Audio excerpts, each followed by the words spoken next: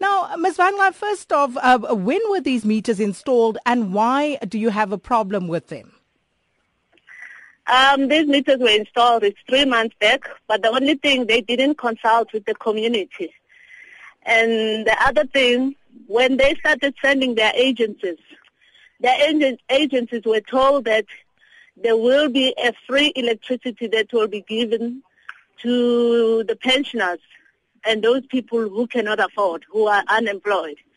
But when we met with Eskom said he didn't tell them to say so. And now we set up a meeting with Eskom that we wanted to have a meeting with them and give them the community's grievances. When they came, they said they were not prepared to meet the demands. So where does this leave the community now? The community is prepared to pay. It's not that they're not prepared to pay. But what they are asking is that let there be a flat rate. For instance, remember, people were no longer paying.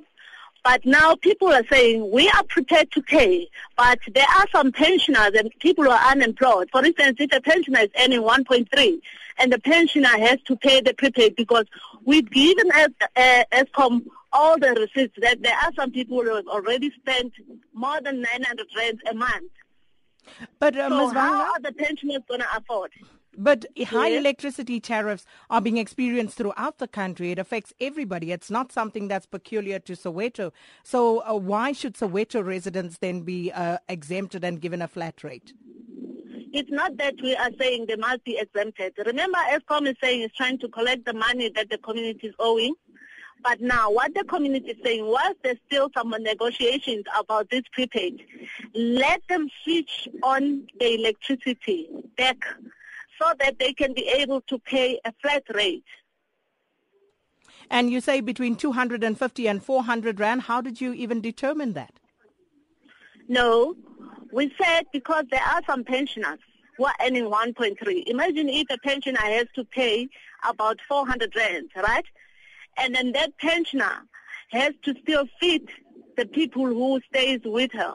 And how are they going to manage? And they still have to get money for transport. We said to Eskom, come up, let's discuss.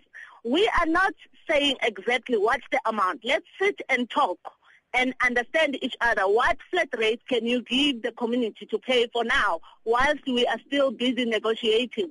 But Eskom told us that there is no negotiation that they are going to do. So what the community said, because we as a task team, remember, we cannot take decisions for the community. We went back to the community and we gave them the feedback from the Eskom. And then we said to them, tell us now, here we are back. Now the ball is in your court. What is it that you want to do? Because they feel as if we are not doing anything. And we have tried to contact all the stakeholders. So the community decided that the only way, because Orlando West, remember, it's an area that is very rich. And it's an area where whenever the people who come here from other countries, when they hear about Soweto, they want to come and see Orlando West because that's where everything happened. So they decided they're going to close the roads and barricade everything so that until Eskom came down and talked to them.